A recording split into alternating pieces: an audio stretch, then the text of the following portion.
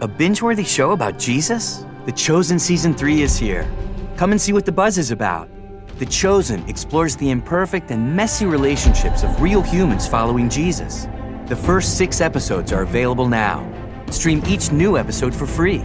Plus, watch exclusive content like the After Show, only in the new Chosen app. Download the Chosen app on mobile and TV streaming devices. Visit bingejesus.com to learn more. Asbury Methodist Village in Montgomery County takes senior living to the next level, creating extraordinary opportunities for a fulfilling future. Work your brain and body in our new wellness center. Stroll our expansive campus and 17-acre nature preserve. Stay sharp with our resident-run college and find so many new ways to get involved and make a difference for others. Anticipate more from your retirement. Visit AsburyMethodistVillage.org today. Your future's here. Equal opportunity housing provider.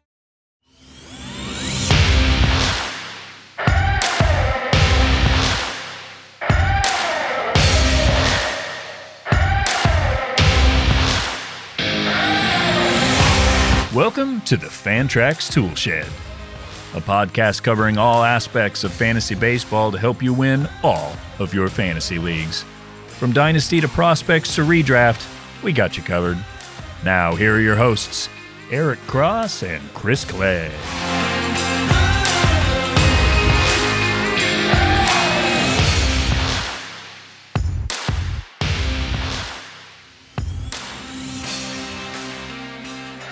All right, fantasy baseball fanatics around the world, welcome to the Toolshed. This is episode 109 of the Fantrax Toolshed with Click and Cross, powered by Fantrax and FantraxHQ.com. I'm your host, Eric Cross. We have another fun episode in store today, and with me, as always, my 80-grade co-host, Mr. Chris Clay. Chris, what's going on, man? Oh, not much. Been at the field all week. 3 straight days of baseball, which has been fun. Hadn't had live baseball in a while, other than like high school ball, but in Atlanta Friday for Braves opener. Well, not really opener, second game, but opening series. And then, in Greenville Saturday and then Sunday, which is today's recording. Hudson Valley was in town, so got some Yankees prospects normally wouldn't get to see. So that was a good treat. That lineup has a lot of good talent with Sweeney, Everson Pereira, Austin Wells, Cooper Bowman, a lot of talent. So I'm glad I got to check them out a couple games. So been a good weekend. I can't complain. How about yourself? Yeah, can't complain here either. Got out to the field today. Was hoping to get some Jay Groom or Brayan Bello, but no such luck. Now they go on the road, but got some Brendan Walter today, which was a really good look. We'll get into all these. We'll talk about all of these live looks later on in the show. And it was good to be back at the field. It was a beautiful day, a little bit windy, which really played with a couple of pop-ups there that fell in for base hits that should have been caught. But yeah, great to get back out to the field. I haven't been to a Red Sox game yet, like you had with Atlanta, but hopefully get down to the Red Sox soon. I actually haven't been to the Red Sox game since, I think it was 2019. So obviously didn't go in 2020 because we couldn't. And then last year I didn't get to a games because I was still kind of didn't want to deal with all the hassle of going down to a game. So hopefully I can get out to the Red Sox soon enough. But yeah, it's just fun to have live baseball back. Obviously we went up to the Arizona Fall League, but that was 7 months ago at this point. Yeah. Which feels crazy that it was that long ago. We were out there at First Pitch, Arizona, but good to be back, and we got a lot to talk about here in our first official in-season episode, even though our last episode did publish on opening day. This is the first one we got some regular season stuff to talk about. So going forward this season, we'll keep doing the 2 episodes per week. Monday, usually Thursday. Sometimes we'll have to push it to Friday, like this week probably, because of my schedule, and Wednesday night this week. But Monday's episodes will be, we'll do redraft and dynasty in both episodes every week, but Mondays will be a little bit more dynasty focused, and then Thursday, Friday, we'll do some waiver wire stuff like that. So the second episode of every week will have a little more redraft in it, but every episode will have a good mix of both. We're trying to change it up a little bit and give you guys a little bit of everything to help you in all your leagues. So that is our goal here, and we will get started with that today. But first, the usual housekeeping. You can follow us on Twitter. Chris is at RotoClegg. I'm at EricCross04, and our show is at Fantrax Toolshed. If you enjoy this podcast, please rate and review.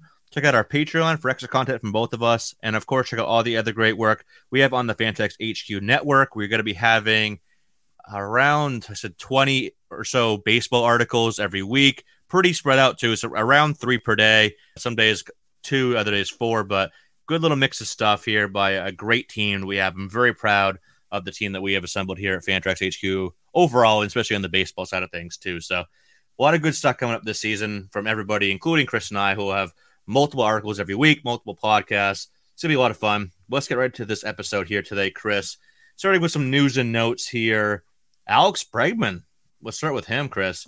He's got 2 home runs already, and they were both to left field, which is kind of a custom for him, but they weren't cheapo ones. It wasn't like they were just sneaking into the Crawford boxes. They had both very well hit. He had 6 hits in his first 14 plate appearances. Just looking really good. So how are you feeling right now with Bregman? Do you think that this would be a pretty solid bounce back campaign for him this year? And it should be. I mean, he was played hurt last year, so honestly, like that's what he does. Like he hits those home runs to left field, and even though they were both to left field, like these both would have been out anywhere but like deep center. I think looking at them, I don't know the exact numbers. I'm just looking at the spray chart, but yeah, I mean he's still not hitting the ball crazy hard, but that's okay. He doesn't have to. I mean, the max he hit one this year is 99 on one of those home runs, 99.5, but it'll come around. I'm not really worried about that because he's never been a huge exit velocity type guy. And everyone's going to point to that and say, oh, he's not back because he can't hit the ball hard, but he's never hit the ball hard. So right. I'm not particularly worried. If he is efficient at placing the ball where it needs to be placed, like with the pull side, it's fine. He's going to perform. I think we see him bounce back. He's always been a really solid hitter. I think he's been underrated.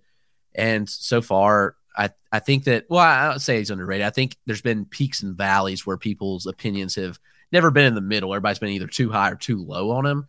And I think now everybody's just too low on him. So it presents a really good opportunity to buy him. And that's past. Obviously, it was a good value in drafts. That's no longer relevant. ADP's irrelevant at this point. We're in the season. But yes, I do think that Bregman could be in for a solid bounce back season. As do I. This is really good to see him get off to a good start here the season with those 2 really good home runs. And obviously Houston's lineup is still going to be really, really damn good this year, even without Carlos Correa. But heck, I could, if I made a bold prediction here, I would not be shocked that like Pena outproduced Carlos Correa this year. I could see a future where that happens. Yeah. I wouldn't bet money on it, obviously, but I could totally see Pena's off to a really good start as well. He's got alternated 3-hit games with 0-hit games, but still 2 3-hit games so far through his first 4, including today. Had his first home run the other day as well. And the only thing that really infuriates me right now is that fact that Kyle Tucker is still hitting 6th behind like Aledmys Diaz and others that are they put in the 5 spot. Very infuriating. But overall, Bregman has looked very, very good. So yeah, I'm buying back in. Like obviously, I've been a guy that's a little lower than most on Bregman throughout the last few years, but this year I thought he was a great value in drafts going that as far back as he was near pick 100, especially with the state of the third base pool. I would be definitely willing to, buy back in right now. I think you got to do it soon because you wait a little bit longer, like you're not going to get him for any sort of discount. Even that window is closing in a hurry with how he started the season. So, but yeah, definitely back in on Bregman. I think he could have a really good 4-category year, especially in OBP formats. Another kind of big name player that's off to a very good start here, Luis Robert, looking like the late season surge from last year is carrying over to this year. Yes, it's been 4 games, trying to overreact too much, but so far 5 for 13, has a double, a couple steals, no home runs yet, but a couple of hard hit balls, a couple of barrels so far. And the biggest thing, he hasn't struck out yet in 13 plate appearances. Again, it's 13 plate appearances, but that's very encouraging. And yes, he hasn't walked either, but it's putting everything in play here.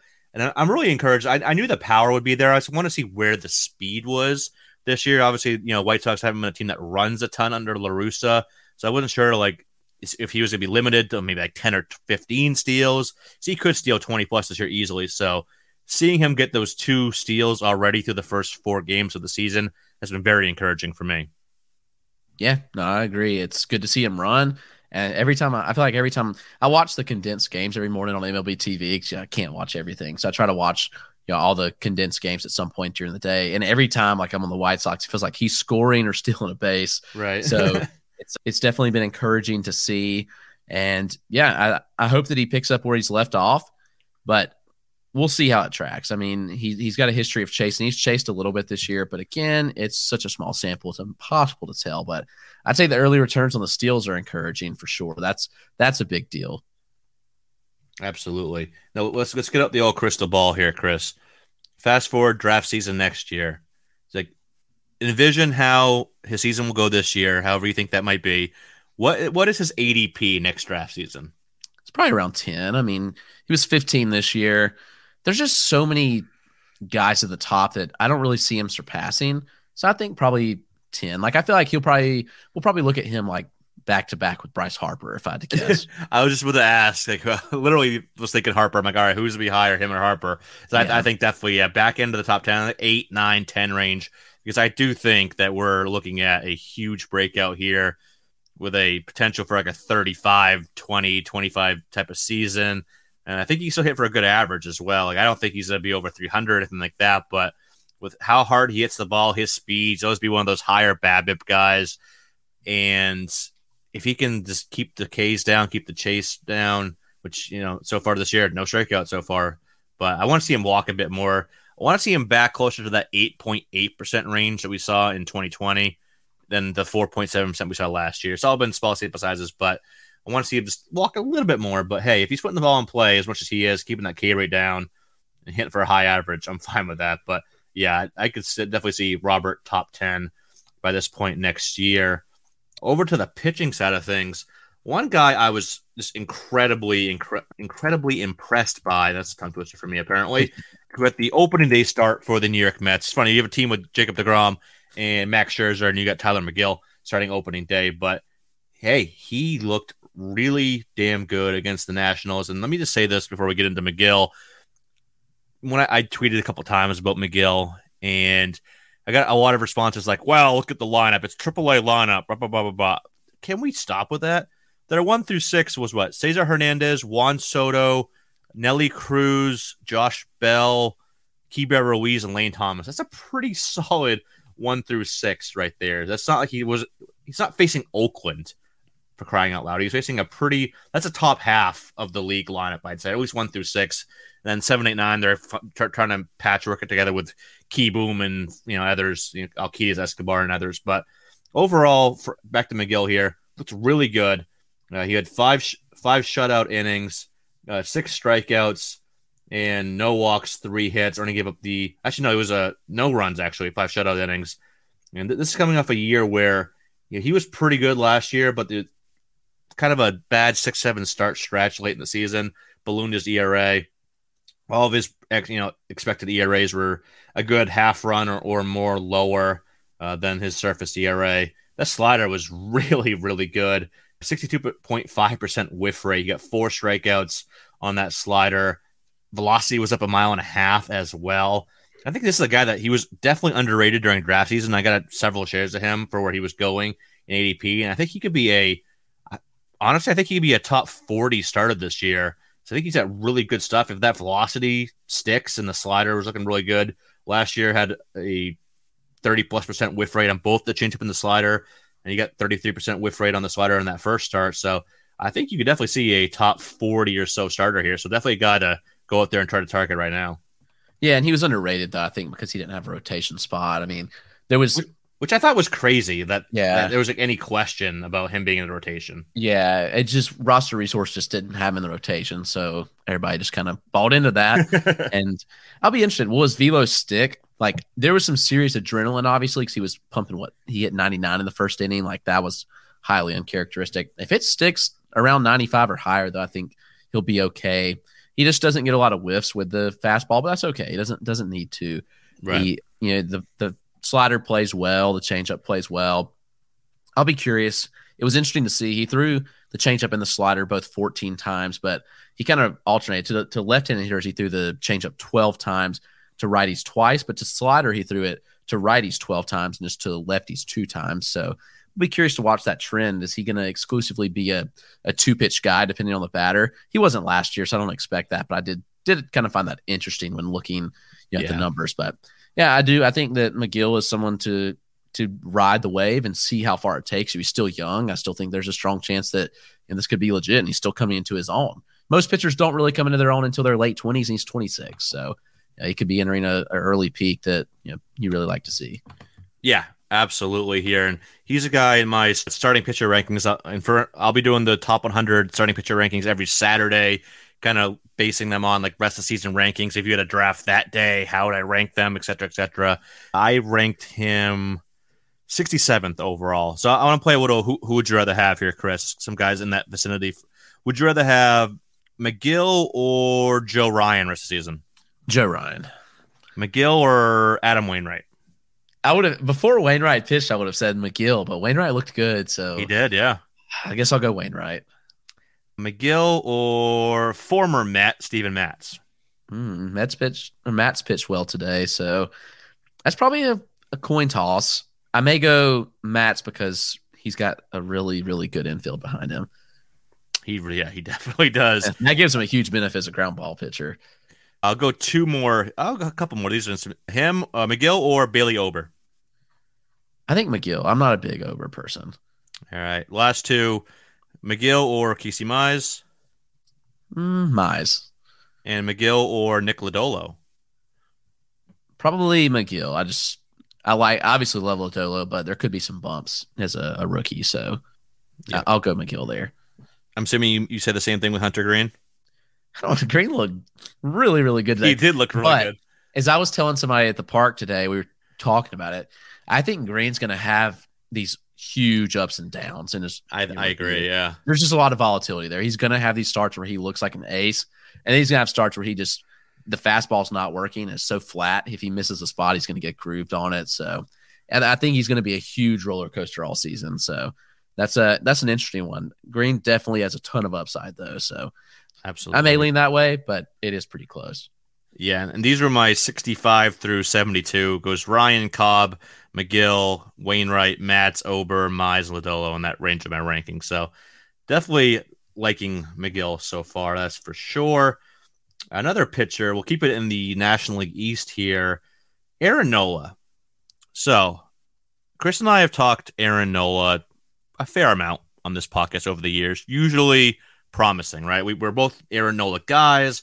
We're both, buying back, not that we were ever out, but we were buying a bounce back. But again, it's just one start, and hate to overreact, but it seems like there's a lot of the issues that kind of hindered Nola's value last year are still there, or even worse.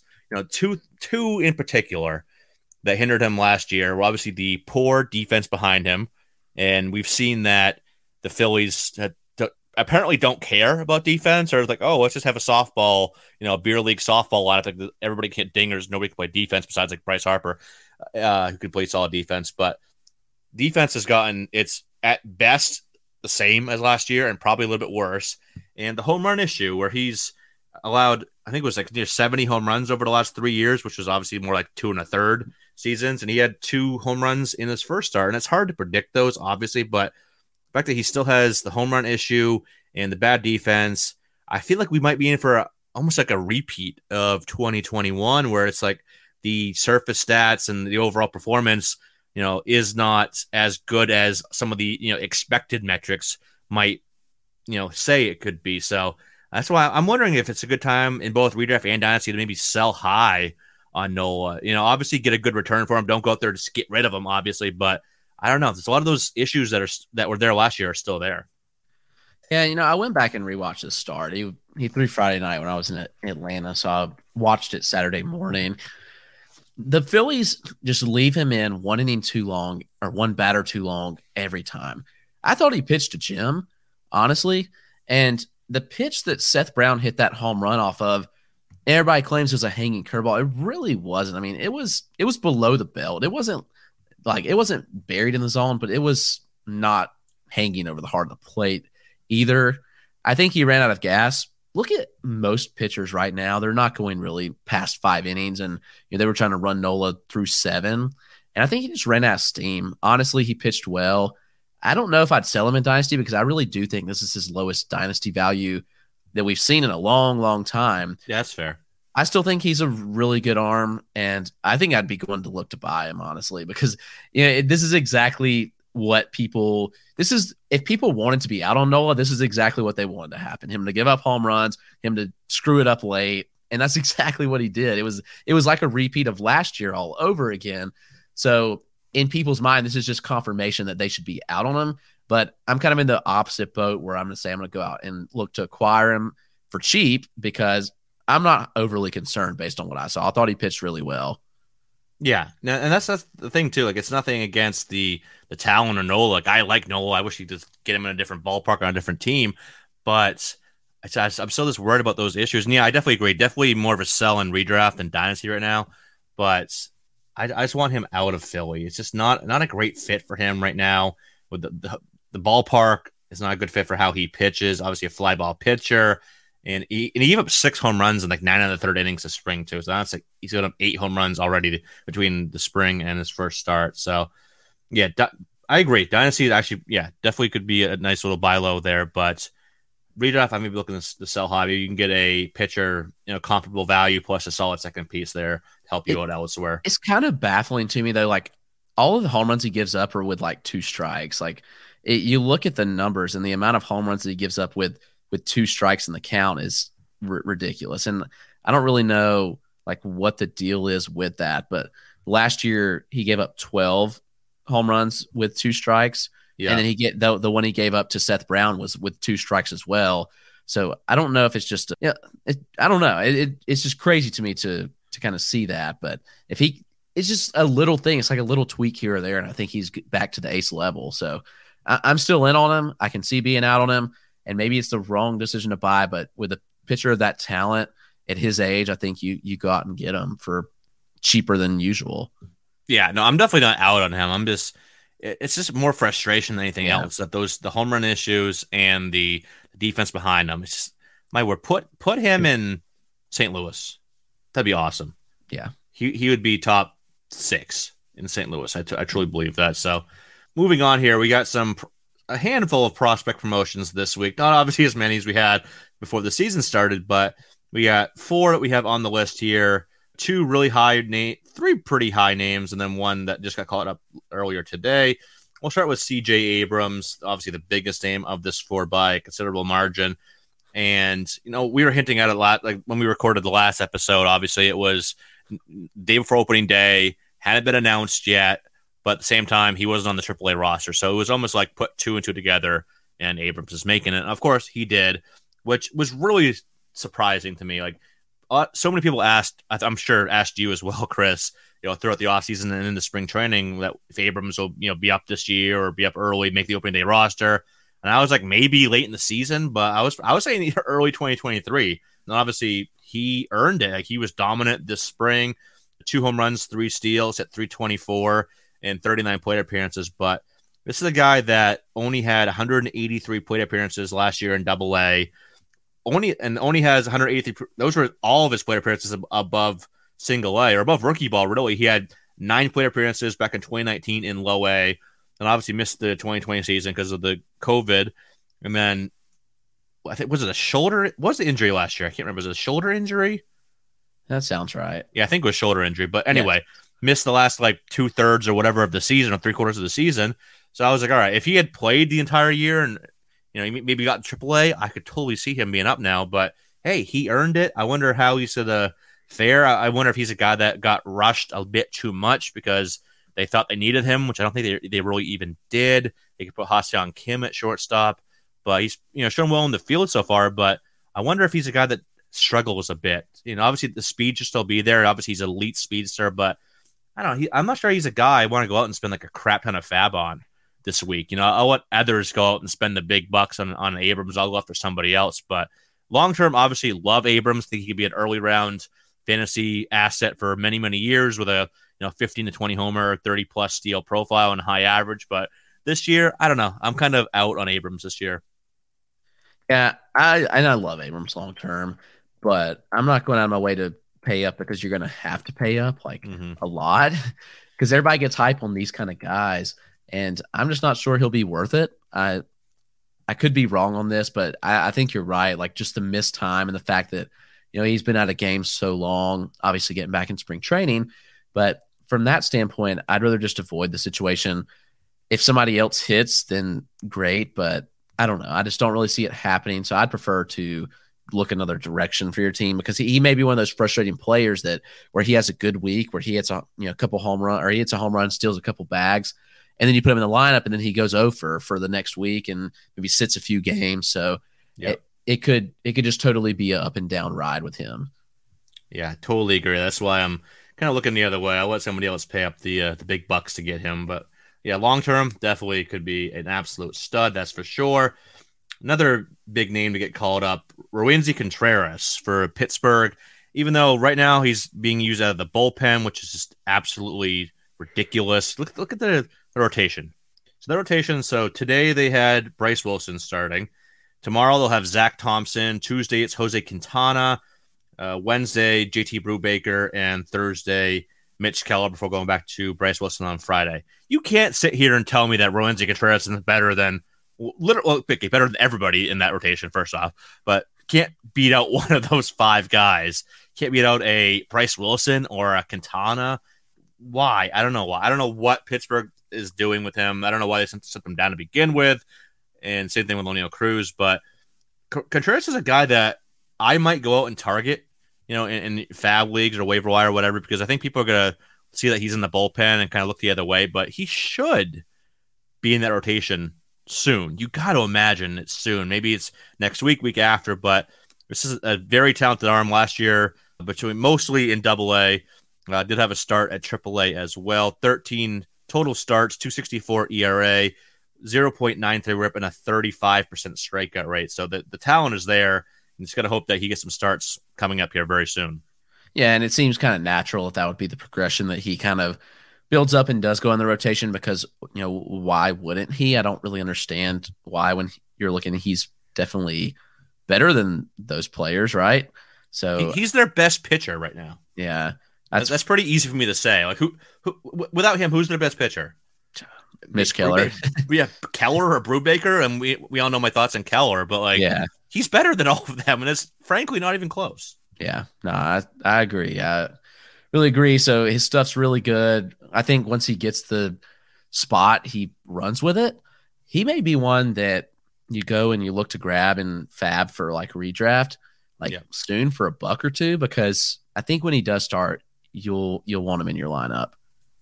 Yeah, I think. What do you think he could be this year? You think he could be a top 50 pitcher? Potentially. I don't see why not. All right, I'm gonna put you on the spot here again because it's fun to do. End of the season, who had the better season? Roansy Contreras, Matt Brash. I'm gonna go with Brash. I think Brash. Okay. From a generic standpoint, I like Brash better, and Brash is already in the rotation, so I'll go with Brash. All right, same question. Contreras or either of the Cincinnati duo? I'll go Green. That's tough. Lodolo and Contreras is tough. I'll go Lodolo just because I know that he has a role right now. So that being the factor, like he's in the rotation right now. That's fair. So I love putting Chris on the spot. It's really fun to see him the internal struggle that's on his face. Y'all don't see my face. So. I can see, y'all can't, which is it's just fun. It's a little joy I get every episode putting him on the spot with some of these. It's really fun, but it really makes you think too, which is also another fun aspect of this. Yeah, you absolutely. That we do. All right, couple of ones that happened more recently. Heliot Ramos got called up by San Francisco, and he's been absolutely tearing the cover off the ball first few games, out there in AAA. This did surprise me a little bit. They had some injuries, but San Francisco added a bunch of guys. There's a lot of platoons out there, but in general, Heliot Ramos is a guy that definitely projects as a starting caliber major league outfielder. He's 22 years old right now. Like I said, this year was really tearing the cover off the ball in AAA. Last year, kind of an up and down year between AA and AAA, 254, 323, 417 slash, 14 home runs, 15 steals. He was running more, which is good to see. He was more of an 8 to 10 steal guy and actually got caught more than he stole back in 2019, 8 out of 18. The power did go down a little bit. Slugging was down. ISO was down, which is kind of odd being that he was out in Sacramento too. In what used to be the Pacific Coast League, he only had 4 home runs in 229 plate appearances out there. But Long term, Chris, I think more so. I still don't think he's going to be a big impact guy this year, or maybe you think he will be. I don't. But long term, what are you feeling for him? You think he can? I have him as like a 270, 20 to 25 homer, 5 steal guy, which is pretty solid. But this year, I just don't see a big impact with all the names they have out there, especially when they get healthy again. I'm thinking this might be more of a short term thing. It's possible, but it feels like he's been on the cusp of being called up even last year at some point. He's only 22, but still, it seems like they had chatted about him being called up. I think it may be a short-term stay, but it depends. If he hits, he could stick around. I am concerned his contact skills aren't very good. And you look, and since 2017, he's only had, 2 different levels he's played at where he had a contact rate above 70%. That's not very good. In low A in 2018, he was at 72%. In 2019, in high A, it was 71%. And then it dropped to 65.3, 69.1, 69.5, which isn't good. So I'm afraid that he can get exploited with big league pitching. So we'll see how it goes. I do kind of agree with you. I think there's a little intrigue in the profile from a power and speed standpoint, but he's going to have to make better contact. For sure, yeah. And just looking at he started in left field today, hit 6th. The guy that was in the lineup in left field the previous 2 days was Jock Pedersen, who's obviously a lefty. Ramos is a righty, so I could see that being a platoon there. They also have Austin Slater. Dubon can play outfield. They have Steven Duggar out there still. Mike Yastrzemski, Darren Ruff could play outfield in a pinch. So they still have a lot of other guys in that outfit, even with who was one of the DL. Oh, Lamonte Wade Jr. is one on the IL. So, yeah, I still don't see a big impact right now. Deeper leagues, if you want to take a flyer on him, a couple bucks, sure. But I think there's more long-term appeal here than short-term. So he's not a guy I'm targeting in 2022. Same thing with this guy. We're talking about him just because he's intriguing, especially from a long-term perspective, but he's a Tampa Bay Rays pitcher, so who knows how much look he's going to get this year. But Tommy Romero was just called up by the Rays, 6'2", 225-pound right-hander. Last year, in 110 in the third innings between AA and AAA, 261 ERA, 0.96 whip, and 145 strikeouts and 110 in the third innings. Chris, how excited are you about Romero long-term? Do you think he could be a guy that can stick as a rotation arm in Tampa Bay? I do, and I already think he's one of their 5 best. I think that I personally, I don't think Luis Patino sticks in the rotation. I think that Patino's a 3 to 4 inning type bulk reliever. I think so too, yeah. That's where he's best. Right. Yeah. Unfortunately, but I think that's where he's best. And I think the Rays, of all people, are going to utilize where a player's best. I think Romero's better than Yarbrough already. Oh, I don't know why he's still in the rotation. Right. It's because he's the veteran and he can get you innings, I guess. But yeah, it seems that way. I mean, Kluber, who knows if he can stay healthy. So while I do think this is a short stay right now, you look, so you've got McClanahan and Rasmussen. We'll say Kluber as well. So you have 3. You'll have Boz coming back at some point. And then other than that, I mean, you're not getting Glasnow back. Best case for the last month of the season. I mean, is Yonny Chirinos a starter? He's got a fractured elbow. I mean, so he's not going to be back. I don't think he is anymore. Yeah. So in my opinion, Romero's already one of their best 5. He's got really, really good stuff. He's been proven at the minor league level. He was absolutely dominant last season. So he could be one that really does stick as a starter, and a highly efficient one is that. So he'll be fun to watch. I hope that they give him a chance to get that regular rotation spot, but I'm afraid it may be a spot starter too, and they send him back down. But I do like Romero a lot long-term. That's kind of what I'm thinking too. It might be a spot starter too. And I'm looking at roster resource here. They don't have any of the current 5 in the rotation starting on Tuesday. So it would be Kluber went today, Patino's going tomorrow. Then there's nobody for Tuesday. Then they go back to McClanahan, Rasmussen, and Kluber again. Yarbrough doesn't have any starts listed up here. I wonder if they have him go Tuesday. I don't know. Yeah, that's possible.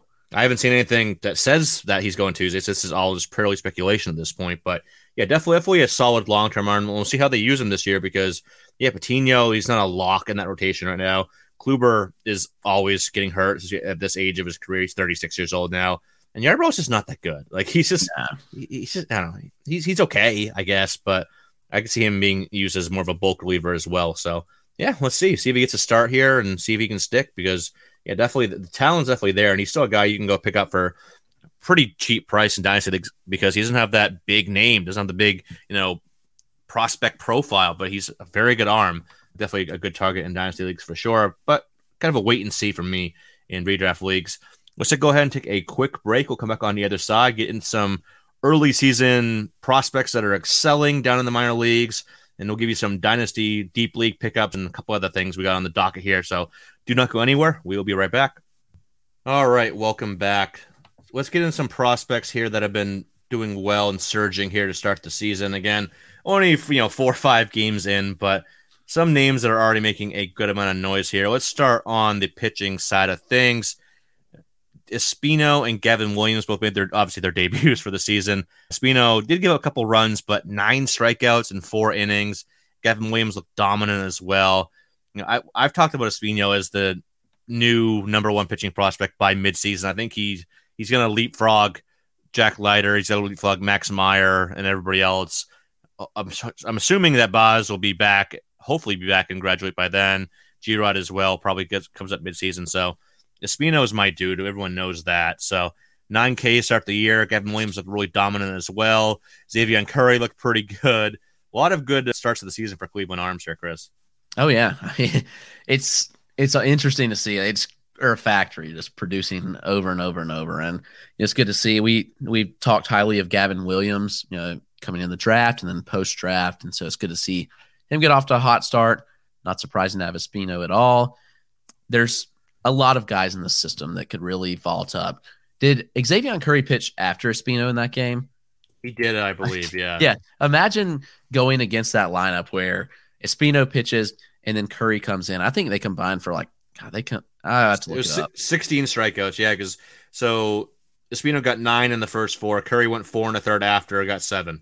Yep, that's just ridiculous. And Curry's underrated. Curry's really stinking good too. So he's one that everybody sleeps on, I think, a bit.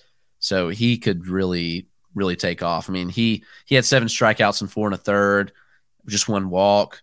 His stuff is really, really good too, and decent command to go with it. So they just have a ton of guys, like you mentioned. It's an impressive farm system of arms. And Doug Nikhazy had a really good start too to start off his minor league season, and he's one that was drafted last year out of Ole Miss. So yeah, I'm really a fan of what they're doing, and here's what's going to happen. They'll just trade off these major league guys when these guys are ready. That's typically how they roll. So they'll get a shot in the majors when they're ready. But yeah, Plesac will go. Yeah, Plesac will go, and Savali will go, or Quantrill. Yeah, some of those guys will be dealt off for sure. Yeah. But yeah, no, Gavin Williams, he went 4 innings, no hits, no runs, 2 walks, 6 strikeouts in high A. Logan Allen also went this week for Cleveland's AA affiliate in Akron for very similar line to Espino's, except he had 2 walks, but 4 1/3, 4 hits, 2 runs, 2 walks, 9 Ks, give up a home run. So a lot of good starts to the year for Cleveland pitching prospects. I'm so excited for Espino. I was looking at their Akron's in the AA Northeast, whatever, I forget, AA Northeast League now. I can't remember, but he's in the other division. This is the same league where Portland is, where I get to see a lot of games. They don't come to Portland until, I don't even know if at all, but if it is, it's super late in the season. But they come to Hartford, Connecticut, I think mid-May or so. So I'm pretty sure I'm making a trip down, take a few days off from work, take a trip down to Hartford, Connecticut, which is like 3.5 hour drive for me. Hopefully it's a good day. I can get get down for a couple of days in a row. Hopefully these guys kind of line up. Also, you get to see Logan Allen, Espino, or Curry, or a few of these guys. So hopefully get some live looks mid-season on those, or mid-May on those guys. We'll see, but I definitely want to get some live looks on them.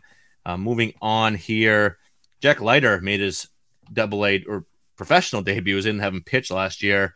He looked really good in his first start. Let me pull up the numbers here. Yeah, 3 innings, 1 hit, 1 run, 2 walks, and 7 strikeouts here. He's another name, Chris, that once G-Rod and Baz are graduated off to the major leagues, he is one of the front runners. If it's not Espino, it probably will be Jack Leiter as the new number 1 pitching prospect in baseball. He's that good. Yeah, I think so too. And he'll be one that'll be up in the majors soon. He's just going to be quick through. And what we've seen of Leiter this spring is vintage Vanderbilt Jack Leiter. You know, in the spring he looked really good, and then in this game here, he obviously looked really good as well. So we're seeing the Jack Leiter that we saw at Vanderbilt, and it's exactly what we expect. He's a easily top 10 pitching prospect right now, and he's only going to move up. So I think we're in for a big season. I bet he makes AAA by the end of the season because he's just ready. He just got the stuff and he's ready. So I like him a lot. Yeah, one of the most advanced arms we've seen in quite some time now, that's for sure. Grayson Rodriguez, the current number one pitching prospect in baseball for many, made his AAA debut, and what a surprise. He dominated again. 4 innings, 1 hit, 0 earned runs, 1 walk, and 7 strikeouts, flashing his entire arsenal. This is a guy that I saw last year in Harrisburg, Pennsylvania. He was just absolutely dominant. Like, some people have been tweeting at me that they're worried about he's not going to go many innings because it's Baltimore. That's I don't believe that whatsoever. This is a guy that has the workhorse frame, very, very strong frame throughout. This guy's going to pitch a lot of innings with really good ratios and a ton of strikeouts. Like, you're looking at a Verlander type of arm here. A guy that's just 180 plus innings, 250 strikeouts, great ratios. Guy, I'm all in on Grayson Rodriguez. He's going to be an absolute terror to the rest of the American League East, including my Red Sox, for a long time. So, yeah, very not surprised at all that he dominated in his AAA debut. And he's probably another guy that could be up mid-season or so. I hope Baltimore doesn't hold him back, but he's basically almost ready now. And once he keeps dominating AAA, which I'm sure he will, he's probably going to be up. I see him up in like June or July or something like that. Yeah, I mean, he's more than ready, so it just depends on what Baltimore wants to do with him. But I'm convinced that he'll be ready by midseason. Worst case, I think he's up, August, but you are going to get some looks at him in the majors, and he's more than ready. The stuff is arguably the best in the minor leagues, and there's a reason he's ranked at the top for minor league pitchers. So I'm all in on him, and I think that this is exactly what we need to see out of him to start the year. Yeah, absolutely. He will be up before long, that's for sure. Another guy that could be up before long who looked really good in his debut as well, Mackenzie Gore. I know there was some hope that he was going to make the Padres opening day rotation. That didn't happen, but his first start of the year in AAA went just as good as anybody could have hoped for. 5 innings, 2 hits, no runs, 7 strikeouts. But the best part, 0 walks. Obviously, that's been an issue. The command and control, some people call it the yips, whatever, but the command control wasn't there the last couple of years. The mechanics are getting all out of whack. He looked a lot smoother this swing, toned down that big leg kick of his a little bit. Still has a big leg kick, but it looks like it was toned down a little bit. Looks a lot. The mechanics are just more smooth this year. Really repeating his delivery very well, which was an issue for him in the past. So it might be time. Like, are we back? Is Mackenzie Gore back, Chris? I still think he has a little bit left to work out mechanically, but the fact that the mechanics may still be a hair off and the results are coming is a very positive sign. So I'm not ready to go all in on him, but I am excited about what he's done so far. This spring he looked good. This start was good. I think it's just a matter of time before he's in that rotation. Obviously, last episode I said the Padres rotation wasn't that good, and they've proceeded to go no hitter, and then Joe Musgrove pitched well too. He allowed 2 earned, but they were obviously listening to the tool shed. Yeah, they got mad. They're big tool shed fans, obviously. Yeah, but Blake Snell's hurt, so how long will he be out? Shocker. And yeah, so it's one where he could be in before long. I don't know who replaces him. I mean, and after Musgrove is Snell and Nick Martinez, gotta think that if Snell's on the shelf, gotta think that Gore gets a shot there. Could be wrong, but we'll see. Yeah, next time Snell's spot in the rotation comes up on Friday. Looks like Nick Martinez is going tomorrow as they start a 3-game set with the San Francisco Giants. And then we'll be back up to Yu Darvish Tuesday, Sean Manaea Wednesday, and Joe Musgrove Thursday. But that Friday, that's Blake Snell's spot is on Friday. So probably we'll see some news up next few days here if that goes to Mackenzie Gore. I'm trying to see who else it could be if it's not Gore, just to play devil's advocate here. Let's say give a spot start to that Reese. I can't say Kanier. I don't even know how to say that last name. Yeah. But yeah, I don't see any other options where it's like, oh yeah, they can go to that guy. It's like it should be Mackenzie Gore. We'll see if they do. So What day did Gore pitch? That's what I was just thinking. He pitched, I believe it was Friday or Saturday. So it would be right in line. It would be about 6-7 days of rest. So yeah, that could. It looks like that according to Roster Resource, they're lined up. Snell's next spot would be Friday. Yeah, against Atlanta. So that'd be interesting.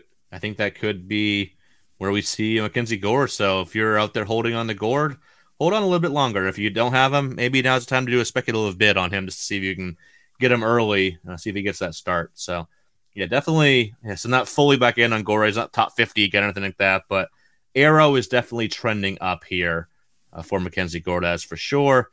Last pitching prospect here that we're going to talk about today, a guy that already broke out in a pretty big way in 2021. That's Kyle Harrison of the San Francisco Giants, who we just mentioned a few seconds ago. He had a really stellar debut here. What level was that at? Hold on. A high A, 4 innings, 2 hits, no runs, no walks, 7 strikeouts. He's a guy that can strike him out in bunches. Still only 20 years old, too. Last year, like I said, had a dominating showing in low A where he was very, very young for the level, 19 years old, 23 starts, 3.19 ERA, and it was a little bit high whip, 1.4 on the dot because he had a pretty high walk rate at 11.8%, but at the same time also struck out 35.7% of batters. Like I mentioned, he can strike them out in bunches. So another one where, hey, 0 walks there, very encouraging, just 1 start, but if he can drop the walk rate, this guy could be top 50 by midseason. Yeah, I think you're right. I think that he's highly underrated. He's already top 75 for me, so I don't think top 50's pressing a whole lot. But that's the biggest holdup for him. I mean, the stuff is good. That slider is insanely good. It's probably his best pitch. The fastball is good as well. So I could see Kyle Harrison really taking off if he can just limit the walks. And I think that's possible. He's still a young prospect, still really coming into his own. So I think we see this more often than not. Guys, can develop this. And, we're looking at guys with the stuff that produce, and, command can come second or command can still lack, but guys with stuff like Harrison normally succeed. For sure. Put you in the spot one more time because I just thought of another arm very similar to Kyle Harrison, a little more advanced, but similar stuff we've been saying about them. Great stuff, but got to get that walk rate down, pound the zone more. 5 years from now, who's being drafted higher? Kyle Harrison, DL Hall. Hall's stuff is arguably some of the best in the minor leagues, but health track record, the command issues, I'd say Harrison is just probably a little more consistent. So I'd say Harrison, but if all clicks right, Hall easily. Yeah, no, I agree. I think Hall is the higher upside. So I put him on the list of potential number 1 pitching prospects by 2023. He was the last one I put on there, but I was like, if everything clicks, if the command and control get better, that walk rate comes way down from where it is. Like he has number 1 pitching prospect stuff. I don't think Harrison has that level upside. I think he could definitely be like top 30, top 40 in that second tier, kind of where like Max Meyer and those types are now, like the Lodolos and stuff like that. I think you can get up to that range, but I don't think he's going to be up near where like Kirby and Boz and G-Rod are, and Hall could. We'll see how that goes. But, yeah, definitely very encouraged by Kyle Harrison's first start.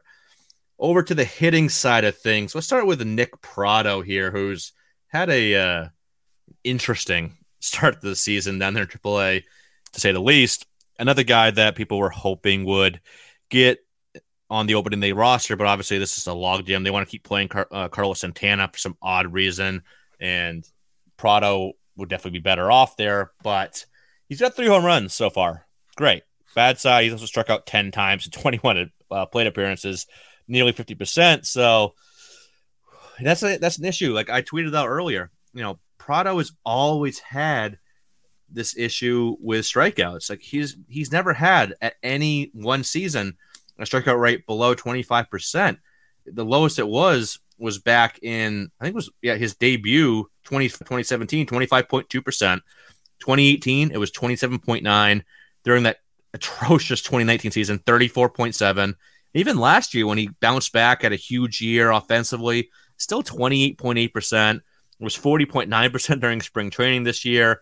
And like I said, it's already pushing 50% this year in AAA, obviously only in a handful of games. But another guy that might be time to sell high on Prado, because I think the K's are going to really hinder him, and to the point where maybe he's only a 240, 250 hitter. Yeah, he could hit 20-plus home runs, add in some steals. Maybe he's a poor man's Nate Lowe, or at the best case scenario, he's around Nate Lowe level, but I don't think there's going to be anything much more than that. So right now, if I had him, I'd be entertaining the idea of selling him. Yeah, that's an easy call for me, and I've been fading him and lifting Vinny Pasquantino up. I think Pasquantino's really the dude. It's not even close to me anymore. Well, okay, that's a little harsh, but it's firmly Vinny P for me. Prado's just becoming a true 3-outcome guy at this point. I mean, the contact rates have never been good in the minors other than rookie ball, the first year, like you mentioned, in 2017, but they've progressively gotten worse and worse and worse, which is highly concerning. And yeah, there's power and it's going to play, but I don't know, the contact skills, the strikeouts, like all that concerns me enough where it's easily Pasquantino, because I don't think Pasquantino's power is that much behind Nick Prado's, and he's contact skills are, in another world compared to Prado. So from that standpoint, it'll be interesting to see, but that does concern me a little bit from Prado's standpoint. Yeah, it's basically, what do you want? Do you want, I think, similar power? I think if you want to talk about raw power, I'd give the slight edge to Prado, but game power is probably going to be pretty damn close because of Vinny P's contact skills being so much more advanced than Prado's. So overall, maybe they're both 25-ish homer guys annually, but do you want, I don't know, 8 to 10 steals or 5 to 10 steals that Prado can give you? Or do you want a crap ton more average, probably 30 to, we're talking probably 30, 40, maybe even 50 points in average. Like, yeah, it's I think, significant. Yeah, Prado could be, I said 240, 250. I think Vinny P could be 280, 290. He's that, maybe even higher. He could be 300 hitter. He's that good offensively. So, yeah, definitely Vinny P. Like, if you can flip-flop them in your Dynasty League and sell off Prado for Vinny P, absolutely do so, because Vinny P is 100% legit, and he's going to continue to show that this year in the upper minors. Another name here, sticking in the AL Central, but a guy that's much further down rankings, but might not be for long, and that's Christian Encarnacion Strand of the Minnesota Twins. He's in high A right now, off to an absolutely scorching start here. First 3 games here, he's 3 games, 15 RBI. That is absolutely insane. Everyone's like, he's on pace for like 800 RBIs here or something like that. Obviously, that's a hard stat to project. It's just kind of funny. Like 3 games, 15 RBI, which is absolutely insane. Trio of home runs, couple of doubles as well. This is a guy that I think both of us kind of touted as a good, like, late round flyer in FYPDs, and obviously those are all over now, but this is a guy that has enough potency with the bat where he could really shoot up rankings into a place where I think he could be top 200, maybe even top 150 by the end of the year.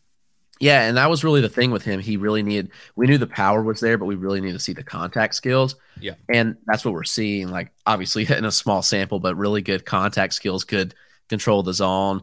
And you watch him, and he looks like a dude that could just hit a crap ton of home runs.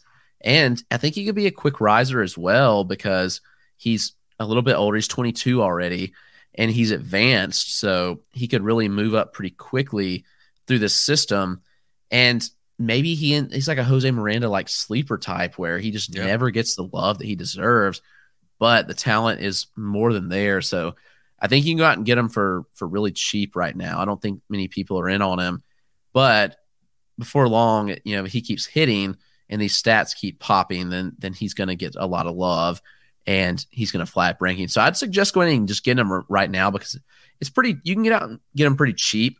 So I do think that you just ride the wave. If he does fall off, you can drop him. I mean, that's what the back end of a dynasty roster is for, to cycle these guys and see where it goes. But he's one that I'm definitely going to see where it takes me. I think he could really take off. Yeah, and this just didn't start right now. Like last year, 22 games, he had 4 home runs, 2 doubles, 2 triples, did have 26 strikeouts to 5 walks in 22 games, but he had a pretty good showing last year after the draft too. So you definitely got to grab now. Let's see where it goes. Yeah, that's for sure. Moving on here, a couple more names we got to talk about here. We're getting kind of long already, so we'll go a little bit quicker here. A few of the names that have just really stood out so far. Khalil Watson is home run in back-to-back games. James Wood is already showcasing his power speed blend. And Francisco Alvarez already has a couple home runs as well. So, I don't know, pick one of those guys and go with it, Chris. Well, let's see who we want to go with here. Khalil Watson's been the headline. He's been insanely good. He's an easy one to talk about, where it's the tools have always been there, and we said that. And this is the reason that I put him number one in my FYPD rankings, and that was not very popular, but we're seeing him just really show off. And I know it's early, but man, he's got such quick bat speed and quick wrist and hands through the zone. He can just, destroy pitches, and everything looks good so far. I mean, there are some strikeouts in there. That's a little bit of concern with him, but there's a lot of Jazz Chisholm type feel here, where I think we've got a really good power speed combo. And it's one where if he gets the contact together, and the thing is, he's so young that's plenty of time to develop that, where he could just really take off. So I'm excited about Khalil Watson, obviously my number one FYPD guy for quite some time. Yeah, and I might be, obviously we're not doing FYPD rankings anymore for 2021, but I think you see my next update, which will probably be early May. There's a good chance he's ahead of Marcelo Mayer. And that's nothing against Marcelo Mayer. Something he's going to be a very good player overall, but just that ceiling is higher with Watson than it is with Mayer. Mayer I still give the floor to Marcelo Mayer, but not by a lot. I don't think there's that big of a gap in their floors, where I think there's a bigger gap between their ceilings and their higher percentage outcomes. So this is with Watson being able to provide some speed and probably even more power than Marcelo Mayer too. So I just love that swing. It's just so quick through the zone, so much raw power there from that frame that you wouldn't think he's going to be a huge power guy. But this could be a 25-30 homer bat in the major league level. Obviously, he's still very far off, but definitely impressed. And James Wood has been really damn good as well so far. Like I said, he's added, hold on here. Let me go over to James Wood. 2 home runs already and has a steal as well in the first 11 plate appearances. Obviously, very small sample size, as we've been saying, but does have 3 walks to 3 strikeouts as well. This is a guy that has shown the ability to draw walks at a high clip already. Has absolutely massive raw power and can move well for a guy his size. So he's like 6'7", 250. He can move well. I think he could be a guy that I don't think he's going to be obviously 15, 20 steal guy, but maybe he's a 5 to 10 steal guy, at least early on in his career with 30 plus home runs. And we'll see where the average is. The hit tool has looked a little better than advertised so far as a pro, but still very young. So there's a lot to work on there. But even if he's a lower average guy, like 250 or so, I think this could be a really high OBP guy. So maybe a little more value in OBP formats than average formats, but definitely a guy that could really, really skyrocket here over in this season for sure. All right, Chris, let's go over to our deep league prospect of the week. This is a guy that we don't have a set threshold for what we thought about here. So maybe it's outside of our top 300 or whatever, but it's a guy that, once you get past 300 or so prospects rostered in your dynasty league, guy that's probably out there in the waiver wire that you should probably look to add right now. Chris, who is that guy for you? It's funny, it's easy for me to go here, I guess, since I've seen him twice this weekend, and that's Dane Rafael, a prospect, 21-year-old prospect in the Red Sox system. He's obviously in high A Greenville. He's a smaller guy. He's 5'8", listed at 5'8", 152. I do think he's a little bigger than that. He plays center field. He can play some third base. He can really play all over the diamond. He's very interesting. He's got good power speed combo. He's already hit 2 home runs this year in 10 plate appearances, swiped 2 bags as well. Last year, flew under the radar in low A, hit 10 home runs and stole 23 bags there. The hit tool, I think, has come along. He did hit 251 last year, but we're seeing improvements this year in a small sample. He looks to control the zone very well, and man, he's really quick out of the box. I'm thinking he's going to really pop on some radars this year, and this is the chance to go get him pretty early because I don't think he's rostered in more than 1% of Fantrax leagues. I'm going to look. I'm curious. And I went to, so we play in a 30-team dynasty league, D1S 30 Rock. And I went to look to add him today. And of course, Ian Cundall already has him. He's a Red Sox guy. So I text Ian. Well, I was chatting with Ian throughout the game anyway, but I was like, of course, I went to look to add him, and you already had him. He said, yeah, I knew I'd have to do that because you'd be getting looks at him. But yeah, Rafaela's highly underrated. If you want to go out and look at him, let me spell his name. It's interesting. It's Ceddanne. He's like Sedaine, and then Rafaela, Rafaela. It's mentioned 21-year-old prospect, plays all over the board. And not to mention, he's got a cannon of an arm. So today on a play, Trey Sweeney was on first base, and Everson Pereira hit a liner into the gap. Sweeney tried to take third, and Rafaela was in center and threw him out by 5 steps. I'm not even kidding. Like, it was one of the more impressive throws. I've got all the video. I've got to pull back. I don't think I probably have a good shot of him throwing it, but it was ridiculous. So Ceddanne Rafaela is the player, the deep league prospect to target this week, where I think you go out and get him early. I mentioned I'm going to look up his roster rate. Then yeah, he's rostered in 0% of Fantrax leagues, so actually 0.4 because I see the plus 0.4 by it. So he's hardly rostered anywhere. In a league where you roster 400 prospects, I'd go get him. That's just my opinion. Yeah, great target for sure. Definitely one of the more exciting young players in this Red Sox system. And I'll give another Red Sox prospect here that I've also seen this today on Sunday. David Hamilton, who he's a little bit older. He is 24 years old. Good mustache, though. Go look at his mustache. It's great. Good Red Sox got him in the Hunter Renfroe deal last year, along with obviously JBJ and Alex Benelis. And Hamilton, I think for fantasy purposes, might be, I don't know where he fits in long-term into the Red Sox plan. And he's played some second and some short. I think he could probably play the outfield too. He's got really good speed. Like, he's an elite speedster.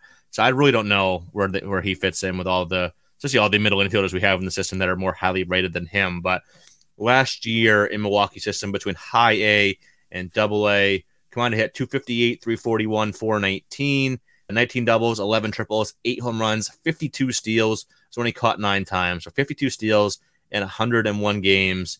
And that's not just, maybe it was a little bit because he was in high A for about 2/3 of that, but he hit 41 steals in high A in 68 games. Obviously, he's not a 50 steal guy, but this is a easy plus runner, maybe double plus. I put up a video today of him stealing second base. He had 2 steals today. He had a really good opening series against New Hampshire. Look at his opening night. He went 4 for 5, scored 3 runs, had a triple, 2 home runs, which powers the part of his offensive game that lags behind. Had a steal. He's had a steal in all 3 games, 2 today, so 4 total in 3 games with 2 home runs, 3 walks, only 2 strikeouts. He walked, I think it was twice today. Only at the 1K, but he gets on base. He had a walk rate above 10% last year. I think maybe he's only 50 hit long term, maybe 260-ish, 265 hitter, but a little bit higher OBP, ton of speed. I think he could be a double-digit home run guy, 10, 12 home runs over a full year. Again, just don't know where he plays, but don't worry about that right now. He's, like I said, he's in double A. He's not going to be up this year, I don't think. Probably next year. We'll see how it works out. Maybe he gets dealt again. Who knows? But just a guy to go add right now. The arrow is pointing up with him. Got a ton of speed, which is obviously valuable fantasy. Sneaky pop as well. Probably only 40 grade power, but he could be a double-digit home run guy. So he already has 2 home runs first 3 games for Portland. So definitely like Hamilton as a deep league guy. Now let's finish out the show with some of our live looks from this weekend, Chris. I'll go first because you saw a ton more names that are intriguing than I did, but the one I saw 2 names of note. I saw Hamilton, but I just talked about him. He didn't really do much today outside of steal that couple bags, but I saw Brendan Walter today, lefty. He was the Red Sox 2021 minor league pitcher of the year, but it was one of those where he was a bit older, and I definitely underranked him last time, and I updated that already. He's in my top 300 right now, or around 300. He'll be in that range. But it was, he's a little bit older for the level. Like last year, he was, 24 years old last year, pitching in low A and high A. When he made 25 total appearances, 14 starts, 89 in the third innings. It's like, all right, the promise is great. 2.92 ERA, Whip was a little bit under 1. Low walk rate, struck out a bunch of guys. But, all right, let's see what he does against older competition in Double-A. This first start was really, really good. He went 5 innings, gave up 1 hit, no walks, no runs, 7 strikeouts. Was absolutely cruising. I was hoping they'd bring him back out for the 6th, but obviously they did not. Fastball was sitting 90 to 92, topped it at 93 a few times. Really good run and sink on that. He has a lower 3/4 arm slot, so he's getting good horizontal movement on that two-seamer. Good sink as well. Was not afraid to run it in. He ran it in both sides of the plate on the hands. Love when a pitcher's not afraid to pitch inside like that. Threw it to all 4 quadrants. He commanded a little better middle and down than he did up, but overall command was very good of the pitch. And he also has a slider and a changeup. Slider was 79 to 81. This is main out pitch versus lefties. It's like a frisbee slider. It actually has, obviously not a direct comparison, but it has like a Chris Sale type of feel to it, where it's more of a frisbee slider, not as hard as a lot of sliders are these days. Like I said, it was around 80, give or take a mile an hour either way. Got 3 strikeouts of his 7 run that. And that was considered his best pitch coming into the year. But the changeup, which a lot of places have as his 3rd pitch, and it might be, but it was super impressive today. Around 81 to 84. Good depth on the pitch, some fade as well. Got 4 strikeouts on that pitch. That's his main out pitch against righties. He struck out Aurelvis Martinez on that twice, I believe. So yeah, really was impressed. Like I think he could have 3 above average pitches, above average command, plus control. Doesn't walk a ton of guys. Like I said, didn't walk anybody today. It's definitely a guy to go out and get right now. The arrow is definitely on the rise for him. He's a little bit older, so you can go out and get him for cheap or free right now. And really quick on Aurelvis Martinez, it was just 1 game, but man, the one takeaway I had was he likes to swing the bats, and that was not good today because he struck out 3 times in 4 at bats. It wasn't bad. It wasn't even like they were good at bats. Like I think there was 2 of them or 3 pitches. Another one was 4 pitch at bat. He looked really, really rough, and he's a guy where I like Aurelvis, but I think I've been a little bit lower on him than most. Like there's good power there. I think he's a 25 homer bat, but contact rates are okay, not great. I think they were like low to mid 70s last year. 260, 25 homer type, doesn't really run that much. Don't know where he fits in with Toronto. So a guy that I've been probably a little lower on than most, but I want to see if this free swinging way is going to continue this year. He's a guy like I could see. I think there's a better chance I move him down the rankings this year than up. So take that for what it's worth, but did not look good. But Brendan Walter certainly did go out and get him. But now, Chris, let's go ahead and talk about all the guys you saw over the weekend.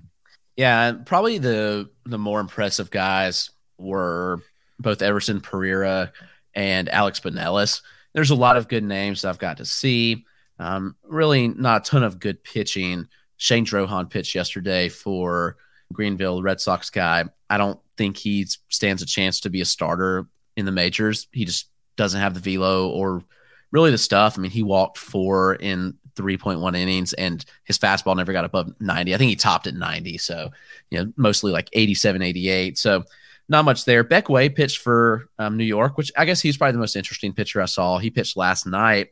He struck out 7 in 4 1/3.